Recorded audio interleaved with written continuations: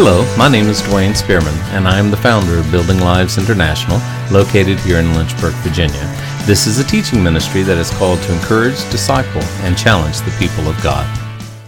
Good morning. Today is Thursday, September the 1st. Hope that you're doing well today.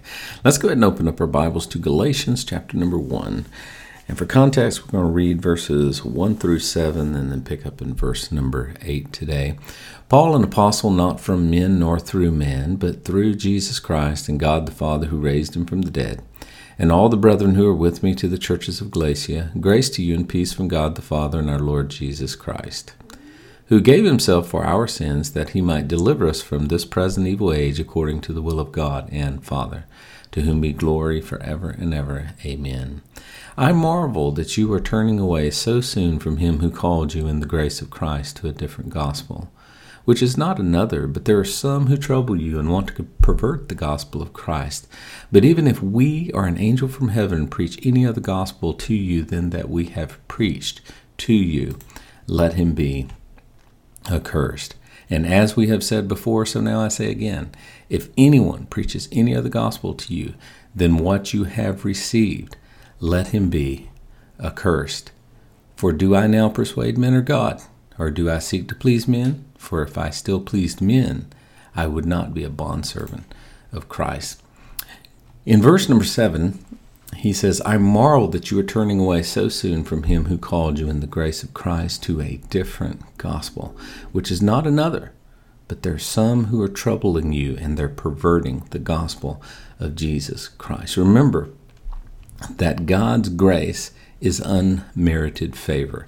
It is the fact that God loved us when we despised him, adopted us as his children anyway, sent Jesus to pay the penalty for our sins before we even knew we had sins. God gave us everything when we deserved nothing. That is grace, the acronym, God's righteousness at Christ's expense. We see this in Romans chapter number 5 and verse number 8, where it says, but God demonstrated his love toward us in that while we were still sinners, Christ died for us. And in Romans chapter 5, verse number 6, for when we were still without strength, in due time Christ died for the ungodly.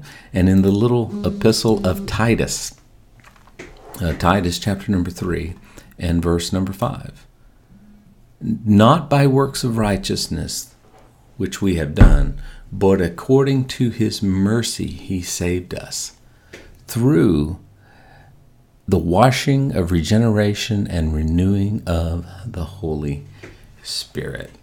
So grace, it's unmerited favor. There's nothing we can do to deserve it. As a matter of fact, it is given in spite of us, not because of us.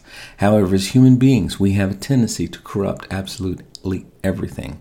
And with grace, the Bible teaches that there's two problems that humans introduce into the equation. First, we tend to abuse it. And then secondly, we tend to think that we must perform either to obtain it or to keep it. In the New Testament, people who taught this were called Judaizers. And in many respects, that attitude and that teaching is still seen in the church today. And then in verse number 8, but though we or an angel from heaven preach any other gospel to you than that we have preached unto you, let him be accursed. It doesn't matter who preaches it. If it is contrary to the Bible and the gospel it contains, it is wrong. And the messenger of that wrong gospel will be judged. That word, it says, where they are preaching the gospel, let him be accursed. That word is anathematized. It means cursed, sent away from God.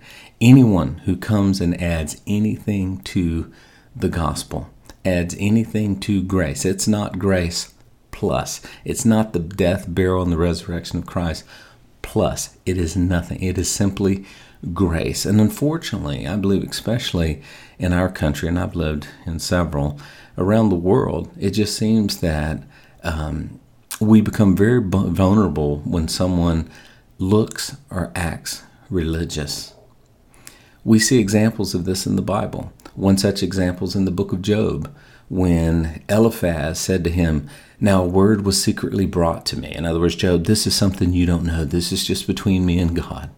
"Now a word was secretly brought to me, and my ear received a whisper in disquieting thoughts from the visions of the night, when deep sleep falls upon men, when fear comes upon men, and trembling which made all my bones shake." And then, quote, "A spirit passed before my face, and the hair on my body stood up. It stood still, but I could not discern its appearance. A form was before my eyes. There was silence. Then I heard this voice said, Can a mortal be righteous, more righteous than God? Can a man be more pure than his maker?" That's in Job chapter 4, verses 12 through 17. What Eliphaz is so arrogantly saying is that he receives something from a spirit, something that's secret, something that he alone knows, and Job is not privy to. It sounded very spiritual, but it was completely off base. The very first verse of the book in Job chapter 1 and verse number 1 says, "There was a man in the land of Uz whose name was Job, and that man was blameless. That man was upright, and that man was one who feared God and shunned evil." Totally the opposite of what a, quote, spirit whispered into the ears of Eliphaz. Another example happened in 1823 when an angel appeared to a guy named Joe who lived in upstate New York. While Joe lay in his bed, this angel revealed to him, supposedly, where he would find a new revelation.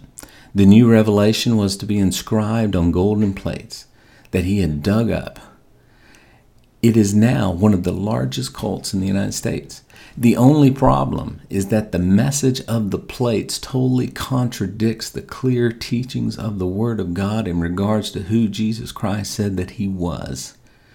Jesus said that he was God incarnate, placed in the flesh. He was God and not a created being like Satan. And yet they teach that he is the brother of Satan, Lucifer. Again, we see a guy who claimed to have a supernatural message, who claimed to have a spirit that whispered something in his ear that nobody else knows. But it is not the message of the Bible. And today, the Mormons is one of the largest cults in the United States of America, and yet they do not teach the gospel of Jesus Christ. They do not teach who Jesus Christ claimed to be, God. Jesus said, "If you do not believe that I am, you are still yet dead in your sins."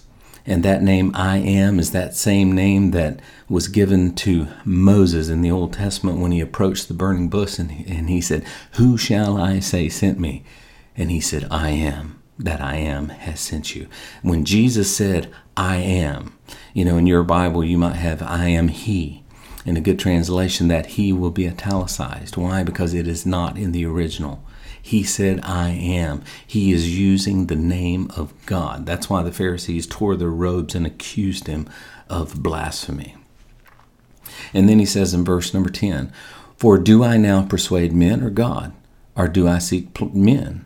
For if I yet pleased men, I should not be the servant of Christ." That word persuade, do I now persuade men or God, means to make a friend of or to seek the favor of. In other words, for do I now make a friend of men or of God? For do I now seek the favor of men or of God? Examples of this are found in 1 Thessalonians 2:4, where Paul said, "But as we have been approved by God to be entrusted with the gospel, even so we speak not as pleasing men, but God who tests our hearts."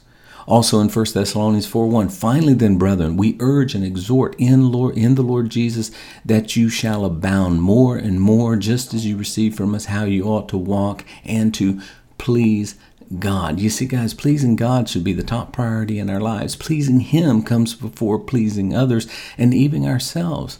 We must come to grips with the fact that the preaching of the gospel is not pleasing to lost men. It never will be. As a matter of fact, it is about the quickest way I have found to lose and establish friendships.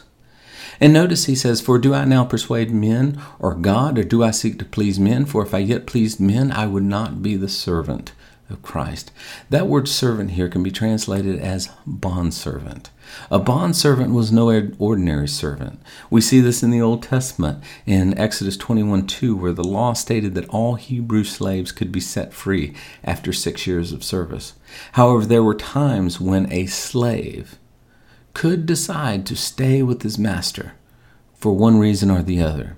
And it says in Exodus 21:5, "And if that servant shall plainly say, you know what, I love my master, I love my wife, I love my children, I will not go out free. Then his master shall bring him to the judges. He will bring him to the doorpost of his master, and shall bore his ear through with an awl, and he shall serve him forever." Thus, the servant, the unwilling servant, would become a bond servant, in that he was now a willing servant. That's why Paul said in Romans 6:22, "But now being made free from sin and become servants of God, you have your fruit unto holiness, and the end everlasting life." Paul realized that the freedom, quote, freedom, that he had in this world was nothing to be compared with the slavery he had in Christ.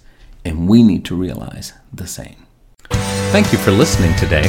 I also serve churches in the areas of guest speaking, conferences, and revivals as the Lord provides opportunity. If I can be of service to you or your ministry, I would love to hear from you.